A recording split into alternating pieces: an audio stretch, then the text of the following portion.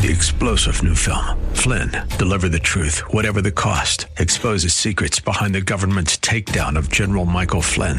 Flynn knew what the intel world had been up to. He ordered the first audit of the use of contractors. This set off alarm bells. He told the truth. He was the most dangerous person for Donald Trump to hire. They had to get rid of Flynn. Flynn, deliver the truth, whatever the cost. Available now. Watch it today. Go to salemnow.com. salemnow.com. Shame on Kroger. This is Mission America with Linda Harvey.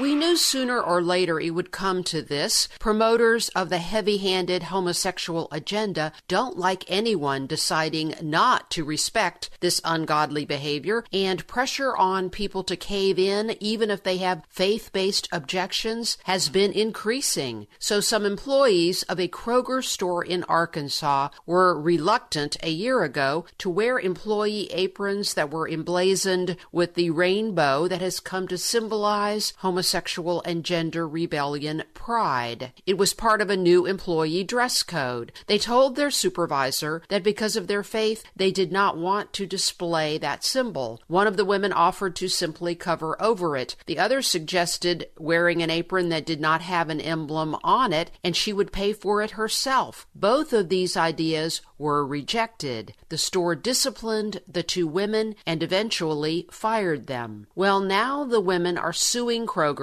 and representing them is the federal EEOC, the Equal Employment Opportunity Commission. This is amazing because the EEOC under the Obama administration would never have defended these women. Back then, the commission was led by an openly lesbian lawyer who was a longtime pro-homosexual activist. But under the Trump administration, it's a different day. Here's what a representative from the EEOC said, quote, "Companies have an obligation under Title VII to consider requests for religious accommodations, and it is illegal to terminate employees for requesting an accommodation for their religious beliefs. The EEOC protects the rights of the LGBTQ community, but it also protects the rights of religious people," unquote. Kroger has been a big supporter of the homosexual lifestyle in recent years, with a special page on its website and with proud participation in Ohio homosexual parades. I certainly hope these women are compensated for this injustice and that Kroger changes its attitude. Why are any companies going along with the depraved homosexual agenda? I guess we know the answer. Many of these companies have homosexual employee groups that put great pressure on the leadership through their unions and even threats of going to the media with negative publicity. And there are more and more people who claim a homosexual identity who have risen to executive positions. Our culture is changing, but that doesn't mean we believers have to do so. Let's never give up standing for what's right.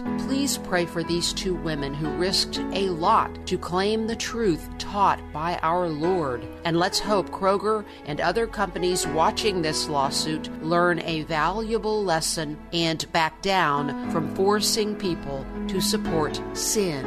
I'm Linda Harvey. Thanks for listening.